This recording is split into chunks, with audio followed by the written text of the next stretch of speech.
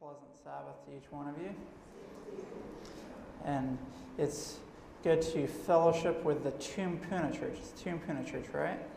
Amen. Well, thank you for coming over from the east to worship with us here at Community Hospital today. I'm one of the physicians here at the Community Hospital. I've been here for about 6 months. And my wife, Joelle, did the scripture reading. And we've really enjoyed our time here in Trinidad. I think our favorite part has been the fellowship with other believers.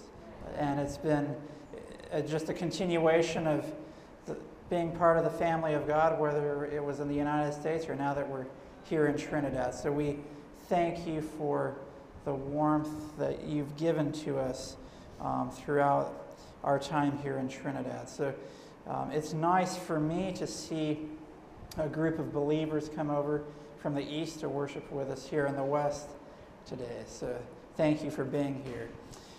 Pastor George, who is the pastor here at the hospital, he asked me to give a presentation on mental health, sanctification, and salvation and how they relate to each other. So I hope that what we talk about this morning will be helpful to all of us. I am a neurologist by training, so some of the things that I'm talking about today will relate to what I know from the medical side of things, but also we want to look at things from the spiritual, biblical side of things. So that's what we're going to look at in the next few minutes. Why don't we have a word of prayer, and then we will get into our presentation here. Father in heaven, we thank you so much for this beautiful Sabbath morning.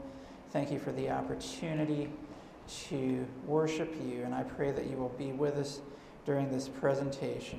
In Jesus' name, amen. I've entitled my talk, Mental Health and Salvation. Now, what does mental health have to do with salvation? Well, first of all, good mental health is very important. It's crucial if we expect to have a good relationship with Jesus. Would you agree with that? Okay, and having a relationship with Jesus enables us to live stable lives here on this earth. Amen? So therefore, having good mental health is a key component to having a good walk with God. Now, obviously, mental health is that which pertains to the health of our minds. And the physical structure of our mind is contained in the brain, and that's what I've spent some extra years of my life studying. And so this is fascinating personally to me in my line of work as a neurologist. Mental health and our minds and how God communicates with us. How does that all tie in together? God communicates with us directly in our minds, so we want to have clear minds for God to speak to us. Amen? Now, specifically, the part of the brain that God speaks to us is found in the frontal lobe. And the frontal lobe is right behind the forehead here. And there's 4 lobes in the brain, and the back of the brain, the occipital lobe, helps you to see.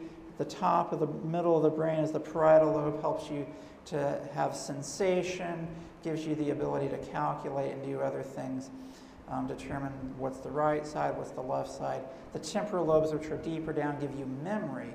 It's the frontal lobe, which has a number of functions. It gives you the ability to speak. It controls the strength in your body. But more importantly, this is the part of the brain where our spirituality, our morality, and our will are located.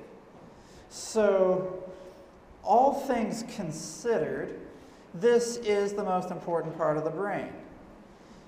I mean, if you're able to see clearly, but not think clearly, what good is that going to do you?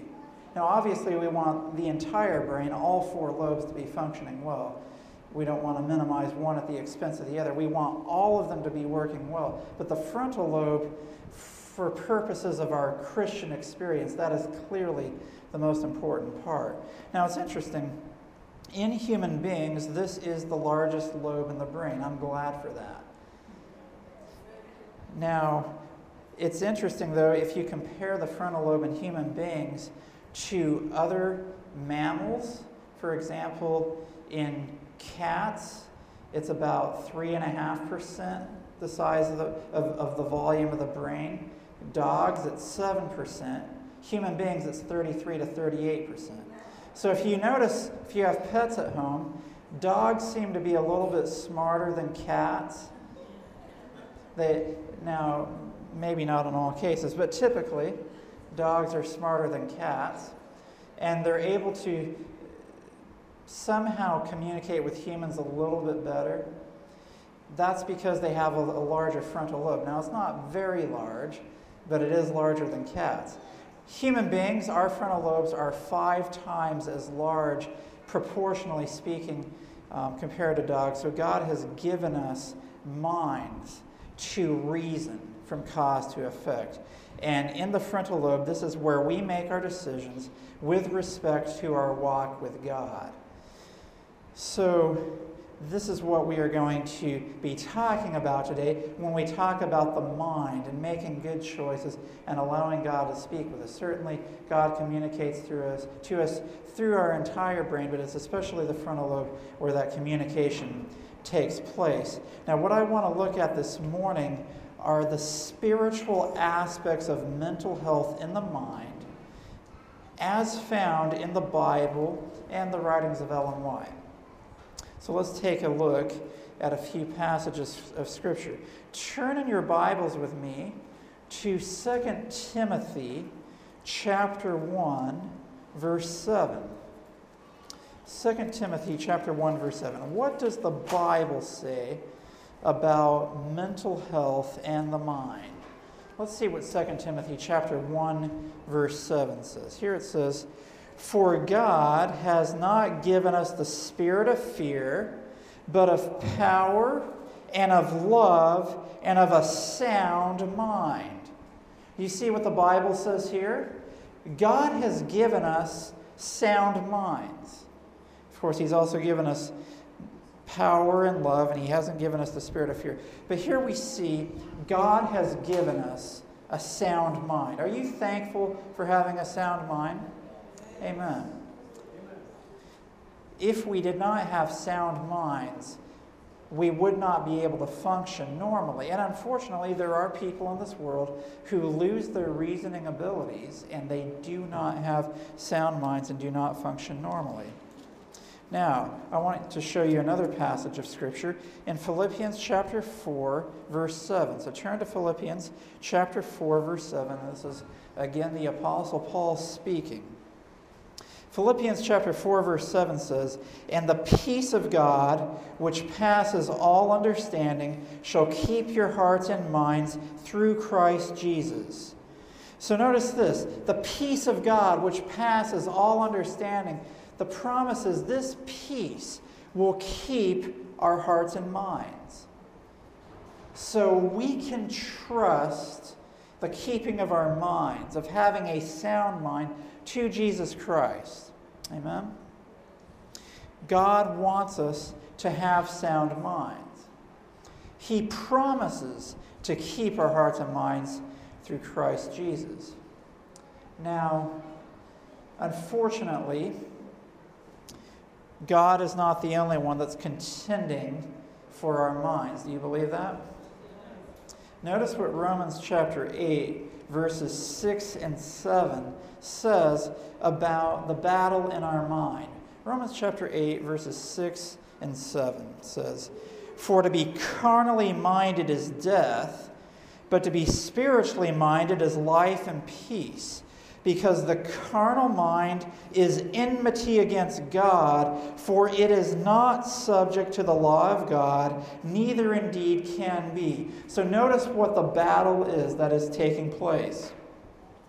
God promises to give us sound minds.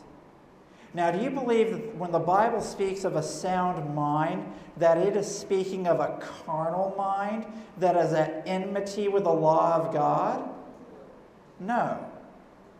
The carnal mind is not subject to the law of God. It is at enmity with God.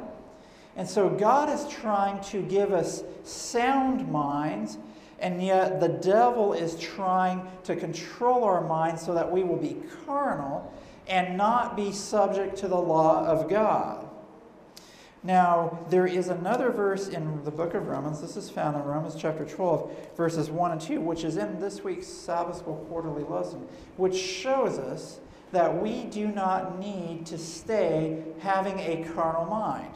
Notice what Romans chapter 12, verses 1 and 2 say. I beseech you, therefore, brethren, by the mercies of God, that ye present your bodies a living sacrifice, wholly acceptable unto God, which is your reasonable service. And be not conformed to this world, but be ye transformed by the renewing of what? Your mind.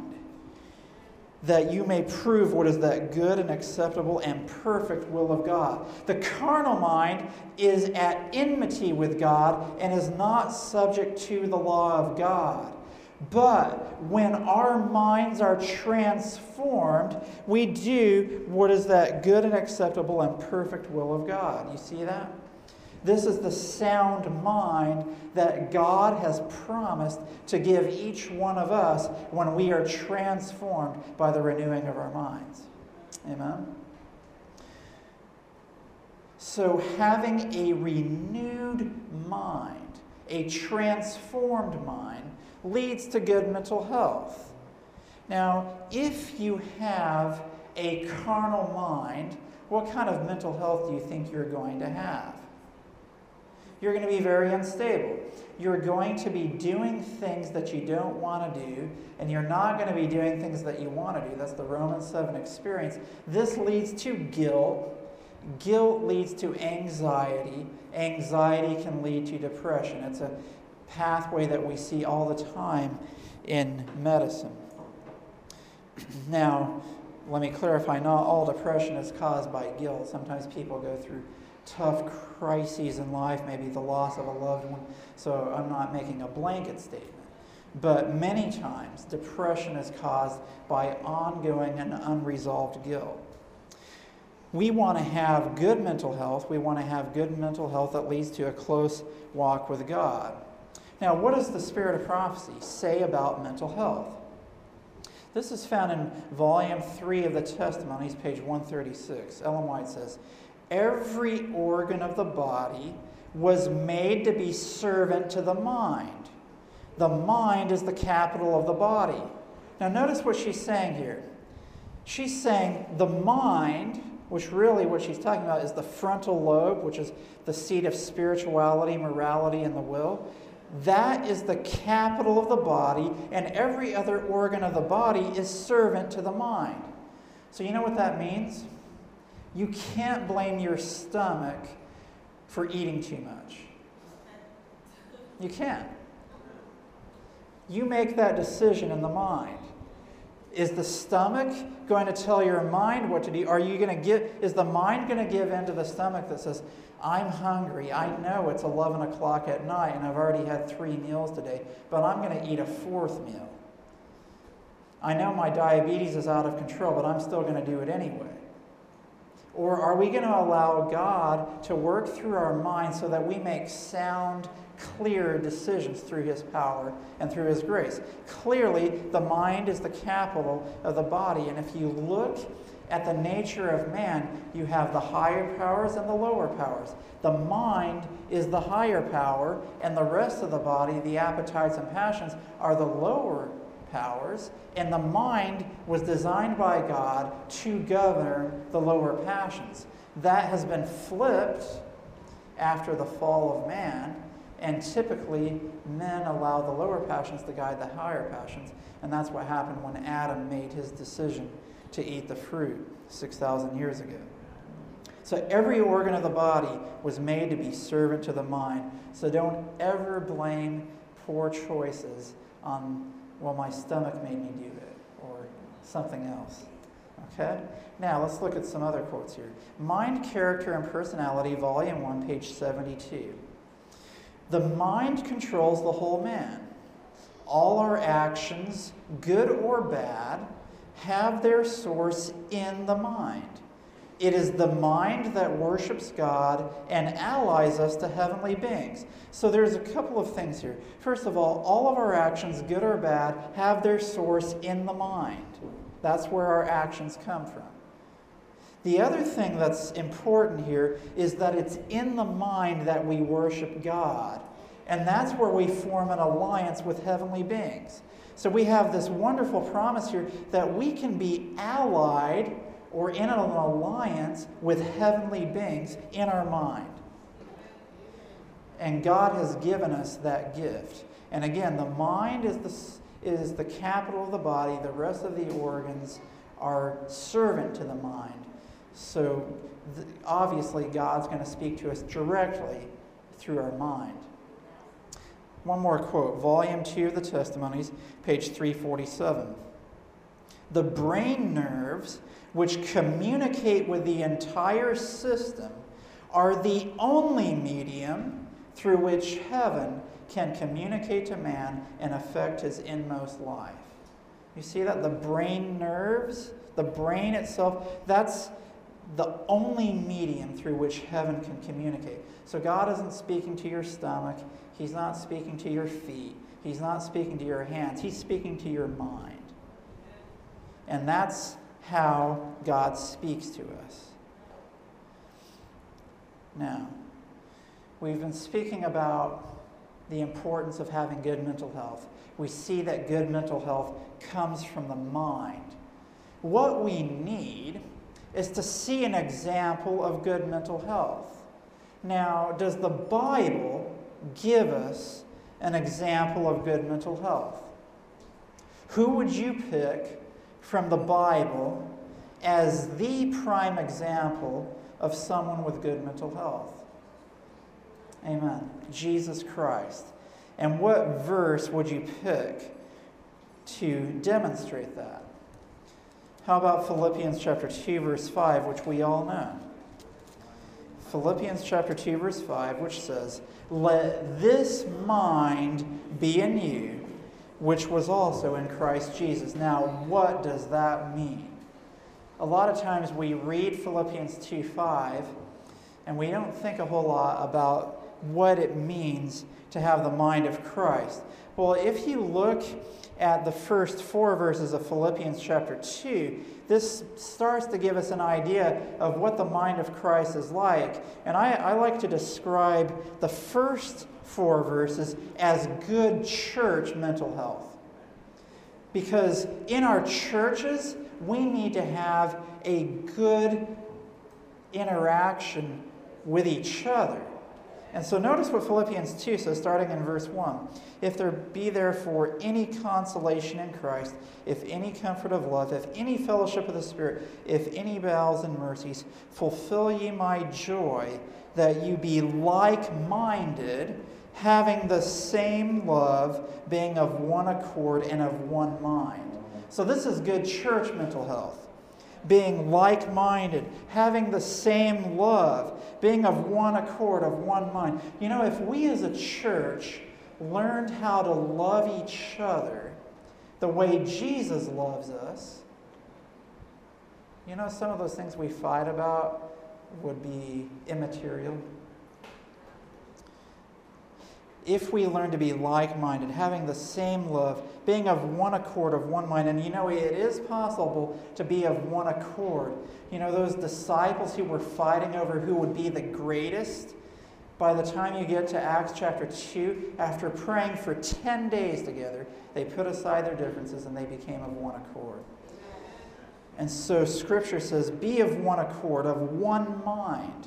Verse 3, "Let nothing be done through strife or vainglory, but in lowliness of mind, let each esteem other better than themselves." You know what happens so often in church? We say, "Don't they know that I'm more talented than that brother? Why did they make him the head elder?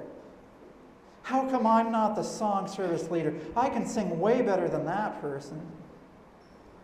and yet we aren't having the mind of Christ, esteeming each other better than themselves. Look not every man on his own things, but every man also on the things of others. And then we get to verse 5. Let this mind be in you, which was also in Christ Jesus.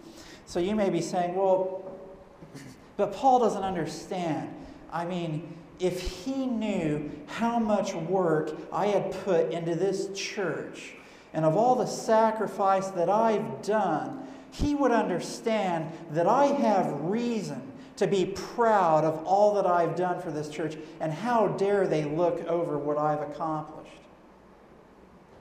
And then Paul says, no, let this mind be in you, which was also in Christ Jesus, who being in the form of God thought it not robbery to be equal with God, but made himself of no reputation, and took upon him the form of a servant, and was made in the likeness of men. Paul's saying, look, those of you who think that you're so great, that you're so indispensable to the cause of God, that if you weren't here, the work couldn't go forward. Look, Jesus was God. He is God. He left heaven and came to earth and became a man. Don't tell me that you are so great. You have nothing to offer. Learn how to have the mind of Christ. Make yourself of no reputation. And you know why there is so much, one of the reasons why there is so much trouble in the church today, as it is, as we relate to each other, and also with our mental health, is that we can't take the idea of being of no reputation. We have to be noticed. I mean, how could it be that God could allow me to be in this situation where I'm constantly being put down over and over and over again? I mean, they need to notice what I have to offer. Come on, God. Don't you know who I am? I went to school for this many years so that I can have a title next to my name so that people will know that I'm important.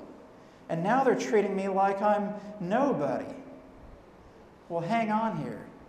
Jesus Christ was God. He is God, came to this earth to save man, and they treated him like he was an illegitimate son born out of wedlock, and then put him on the cross and nailed him to the cross and put him to death.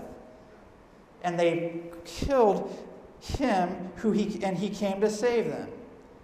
Let this mind be in you, which was also in Christ Jesus. Being found in fashion as a man, he humbled himself and became obedient unto death, even the death of the cross. Not only did he humble himself and become a man, Ellen White tells us in Desire of Ages, page 49, that it would have been an infinite humiliation for Christ to take the nature of man before the fall, but he took the nature after the fall. Not only did he do that, but he humbled himself so that he would die. It's humiliating enough to be God, but to become man. Not only that, he died the most ignominious death on the cross. Let this mind be in you, which was also in Christ Jesus. How many of us, and we're not going to ask for a showing of hands, in our heart of hearts, are we having the experience of the mind of Christ, of being content to be of no reputation here on this earth? All we care about is doing God's work on this earth. And if that means we have no reputation, so be it. We're servants of God. And no servant is greater than his master. We're going to go through what Christ went through. No reputation. And that's where we often get tested. Pride is such a big problem in our church. So as you go on, in Philippians chapter 2, we see that God exalts Christ. At the name of Jesus, every knee should bow, every tongue will confess that Jesus is Lord. Now, as we continue on, verse 12, it says, wherefore, my beloved, because of having the need to have the mind of Christ. He says, "Wherefore, my beloved, as you have always obeyed, not as in my presence only, but now much more in my absence, work out your own salvation with fear and trembling." You know what he's saying here is, working out your salvation with fear and trembling involves having the mind of Christ, being made of no reputation, being like-minded, of the same accord, having the same love. Work out that salvation with fear and trembling. Verse 13, "For it is God which worketh in you both to will and to do of his good pleasure." So when God comes into us, that is how we receive the mind of Christ. And then we see verses 14 through 16. When the mind of Christ comes into our lives, notice what happens. "Do all things without murmurings and disputings." Do we murmur and complain, or do we cheerfully go about doing the Lord's work? Are we like the children of Israel who murmured and complained and were kept out of the promised land? Or are we cheerfully doing the service God has given us to do? Verse 15, "That ye may be blameless and harmless, the sons of God, without rebuke, in the midst of a crooked and perverse nation." Now, we've seen some of these things. And I want to show you one other verse speaking of the mind of Christ in 1 Peter chapter 4, verse 1. 1 Peter chapter 4, verse 1. Here Scripture says, "Forasmuch then as Christ hath suffered for us in the flesh, arm yourselves likewise with the same mind. For he that hath suffered in the flesh hath ceased from sin." Notice what Peter is saying. He's saying Christ suffered for us in the flesh. Specifically, his suffering in the flesh was in the mind, because we are told to arm ourselves likewise with the same mind. And then when we do so, we cease from sin. You know what the problem with so many of us is when it comes to having lack of victory over sin in our lives?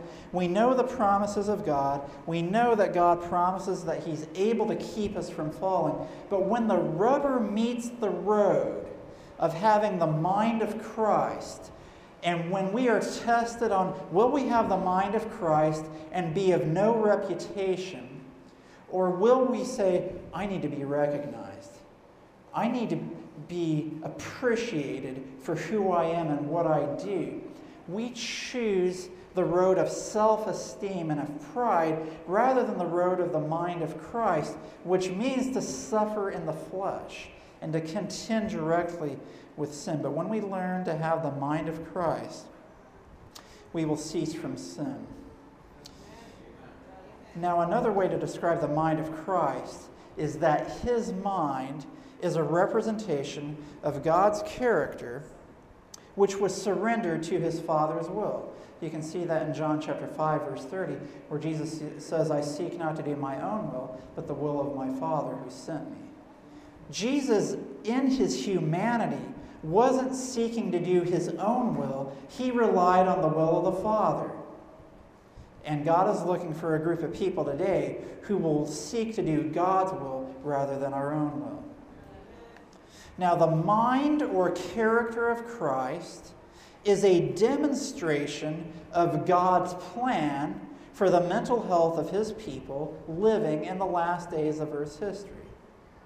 Having the mind of Christ, being of no reputation, being like-minded with our fellow believers, having the same love, being of one accord, of one mind. That is God's plan for us in the last days. If you don't believe me, read John chapter 17.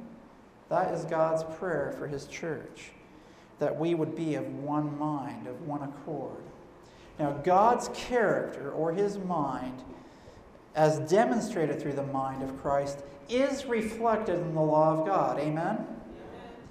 And how do I know that? God's law is a transcript of his character. And for example, Isaiah 57:15 says that God's name is holy. Amen? God's name is holy. And Romans 7 verse 12 says that God's law is holy. So you see the connection? God's name is holy. And your name represents your character.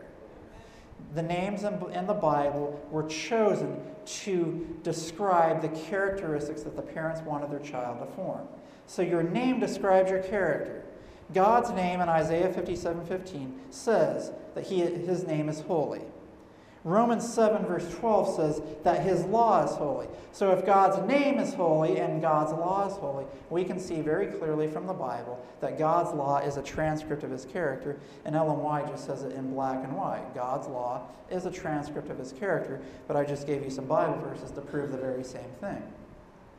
So Scripture teaches that God's name is holy and his law is holy. Therefore, Scripture teaches that God's character is described by the law. Now, what does this have to do with mental health?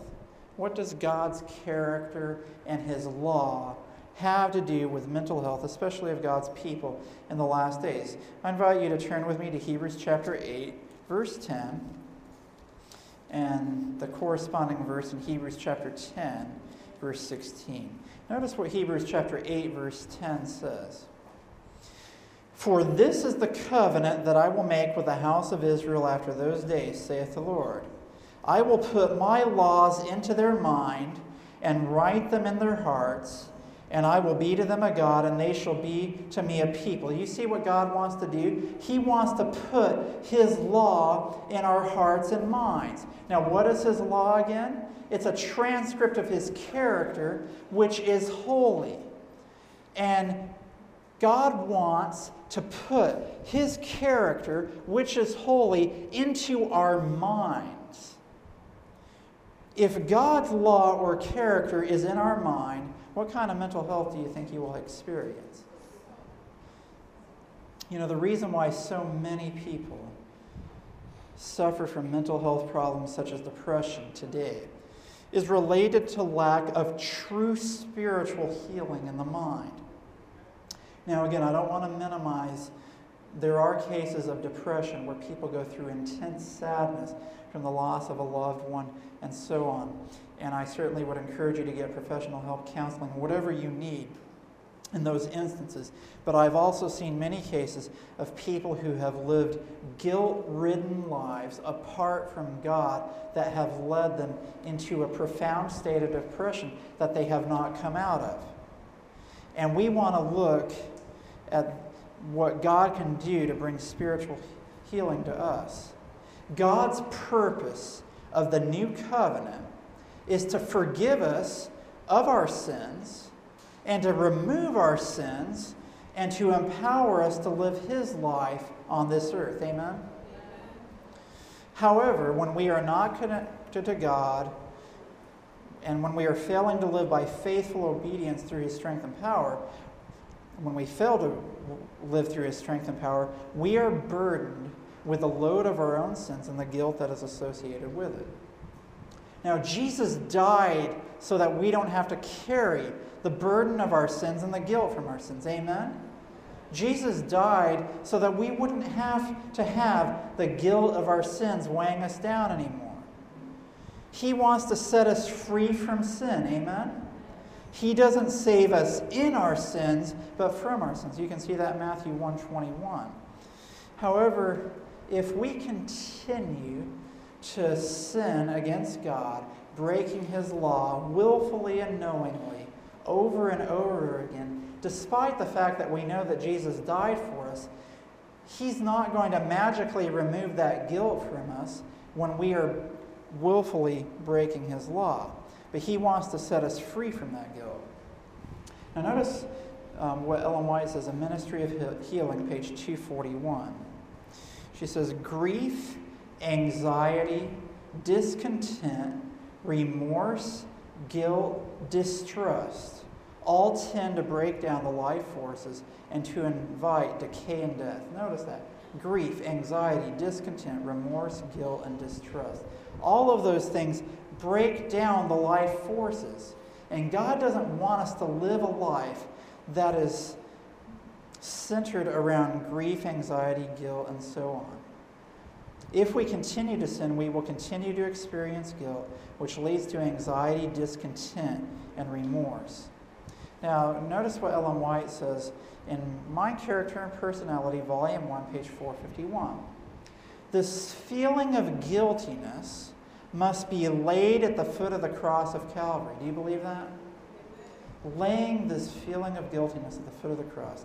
The sense of sinfulness has poisoned the springs of life and true happiness. So we cannot have true happiness if we have guilt. Now, Jesus says, lay it all on me. And I love what she says here about what Jesus wants.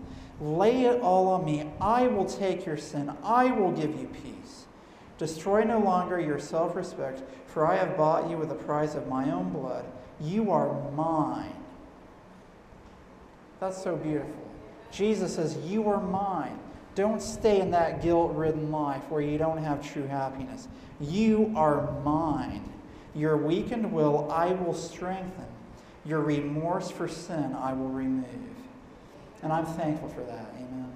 Because all of us have sinned and come short of the glory of God. But when we accept Jesus as our Savior, when we accept the forgiveness for our sins from the past and the power in His life to transform us so that we can live a different life moving forward, we will receive the true happiness that comes from being a Christian.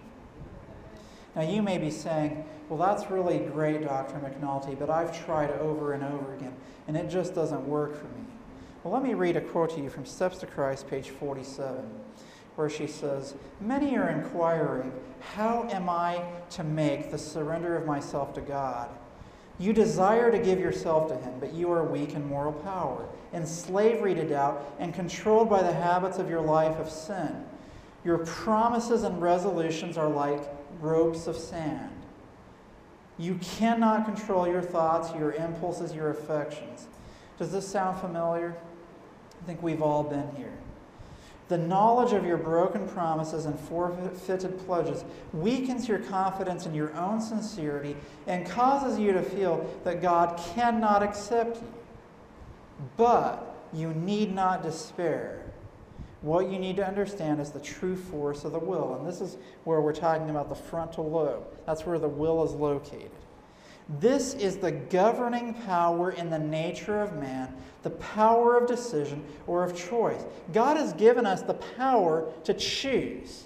So we don't need to stay weighed down with guilt. Now notice what she continues to say here.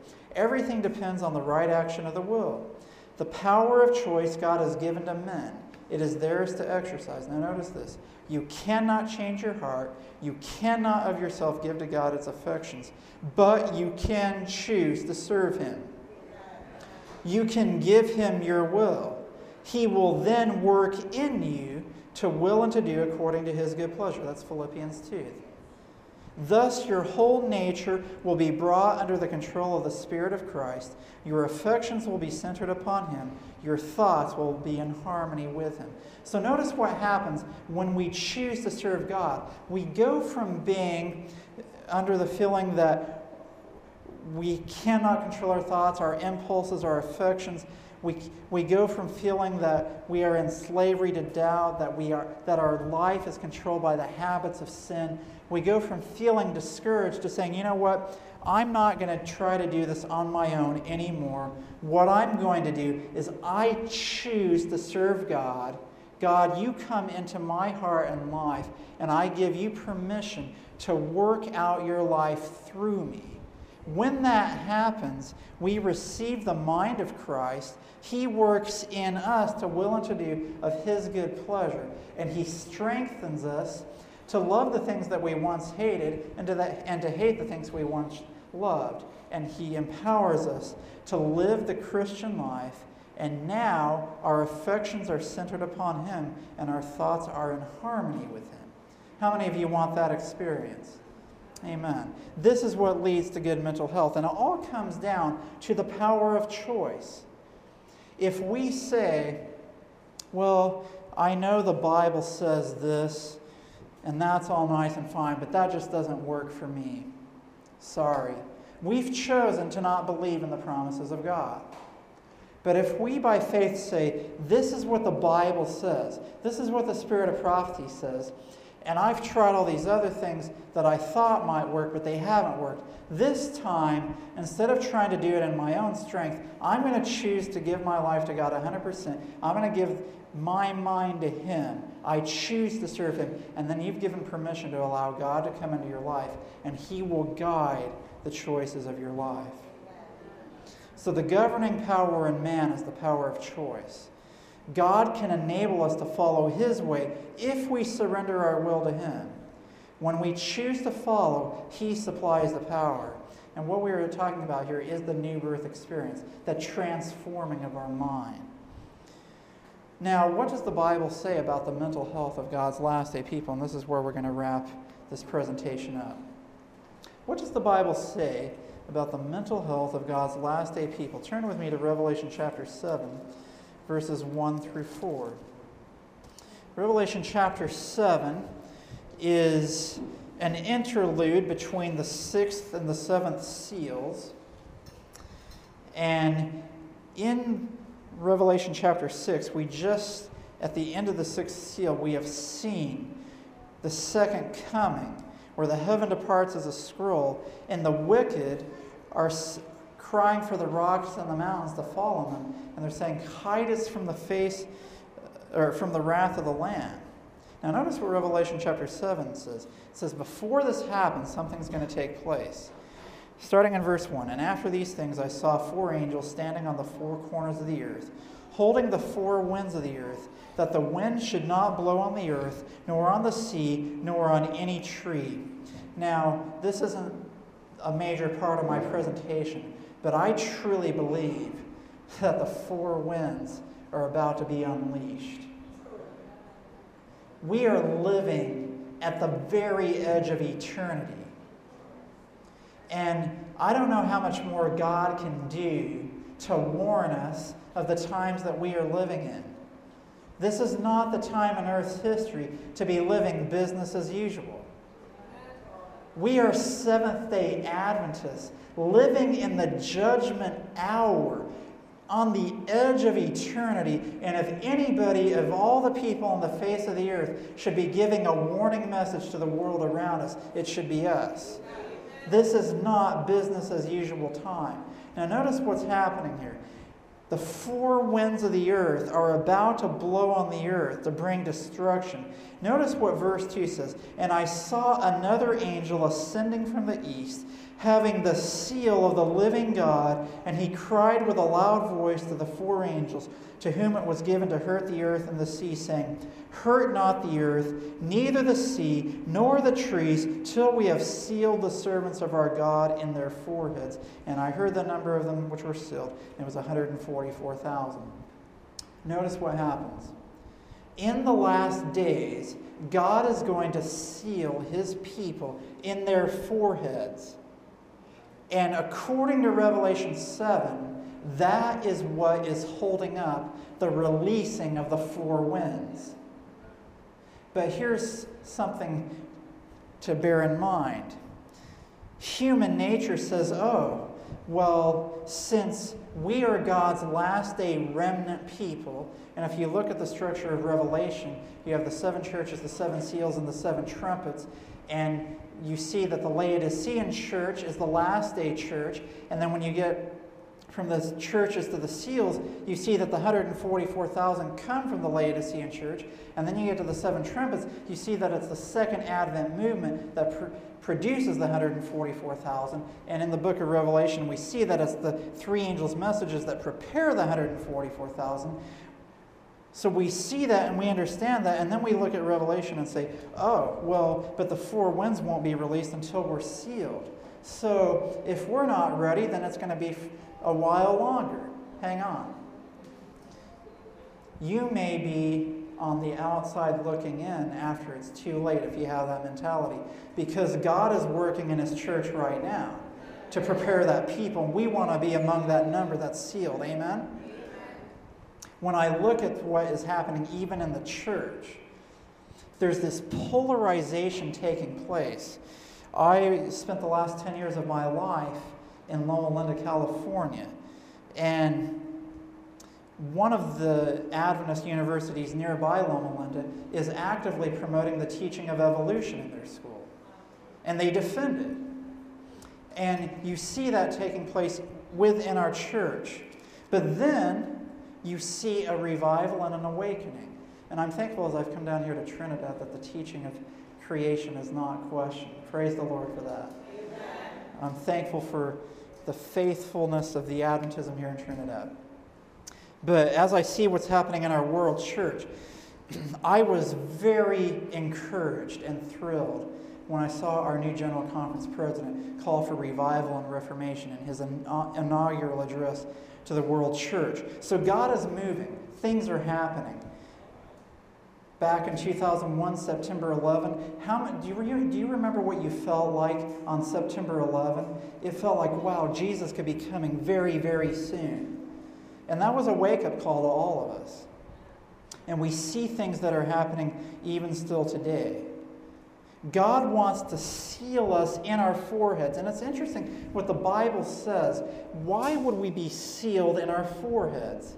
It's because this is where our minds are. This is where we have chosen to serve God. And when we go to Revelation chapter 14, we get a clearer picture of this seal of God. Revelation chapter 14, verse 1, "And I looked, and lo, a Lamb stood on the Mount Zion, and with him 144,000, having his Father's name written in their foreheads." So this seal of God is the Father's name in our foreheads.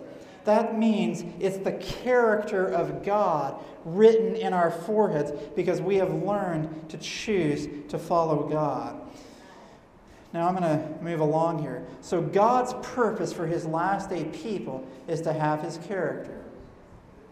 Notice what Ellen White says in Christ's Object Lessons, page 69. Christ is waiting with longing desire for the manifestation of himself in his church. Do you believe that? Christ is waiting with longing desire for the manifestation of himself in his church. What does she say next? When the character of Christ shall be perfectly reproduced in his people, then he will come to claim them as his own. You know, that quote lines up with what we saw in Revelation 7, that the four winds will not be released until the servants of God are sealed in their foreheads. That is God's last day people, the remnant people that will be sealed. So do you realize that God's purpose for us as his last day people is to have his character? When we have his character, we will have the mental health that is needed to reach a lost and dying world. Now, when we talk about the character of Christ, this is where I'm going to wrap up here shortly. Ellen White has an interesting quote in Steps to Christ, page 12, about the character of Christ.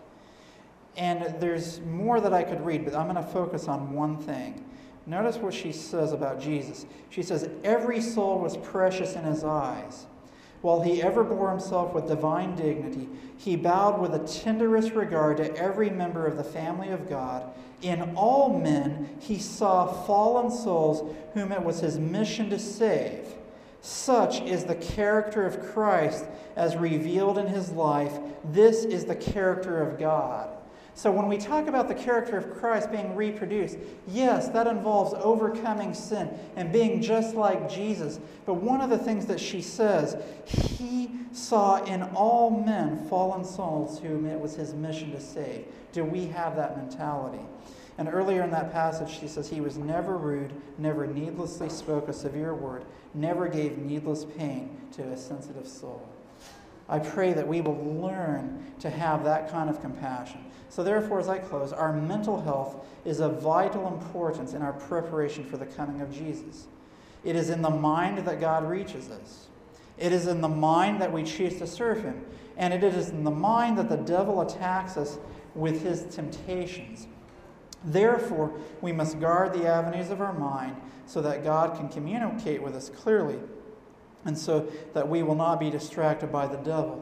And just real quickly, a couple of things that the devil will attack us with in our minds. Harmful substances like illicit drugs, alcohol, and tobacco. Bad food, such as meat, food high in sugar content, and other junk food. Lifestyle. Did you realize that TV can have hypnotic effects on our minds, so that you realize, like, if you're watching a movie and the bad guy gets killed at the end, the natural tendency is to say, yes, he got killed. And so we're actually saying, good, someone just broke the 10 Commandments. The frontal lobe's being bypassed. So we need to guard our minds. And even wrong kinds of music can bypass the frontal lobe so that we make rash decisions. So what can we do to keep our minds clear? Study the Bible every day and fill our mind with the Word of God. Pray daily, communicating with God frequently, learning how to hear His voice. Have a healthy lifestyle. We as God's people have an understanding about good diet and exercise. We should be the healthiest people here on this earth. And keep the mind active. So thank you for allowing me to share some of these things with you today. I pray that each one of us will learn more and more each day to have the mind of Christ. Because I can guarantee you, if we have the mind of Christ, when the crisis comes, we will be sealed and we will stand to see Jesus come in the clouds of heaven. And that is the purpose for why we live here on this earth. We as Seventh-day Adventists have been raised up to have the mind of Christ and to be sealed in our foreheads just before Jesus comes. May we be among the number who have that experience. Thank you.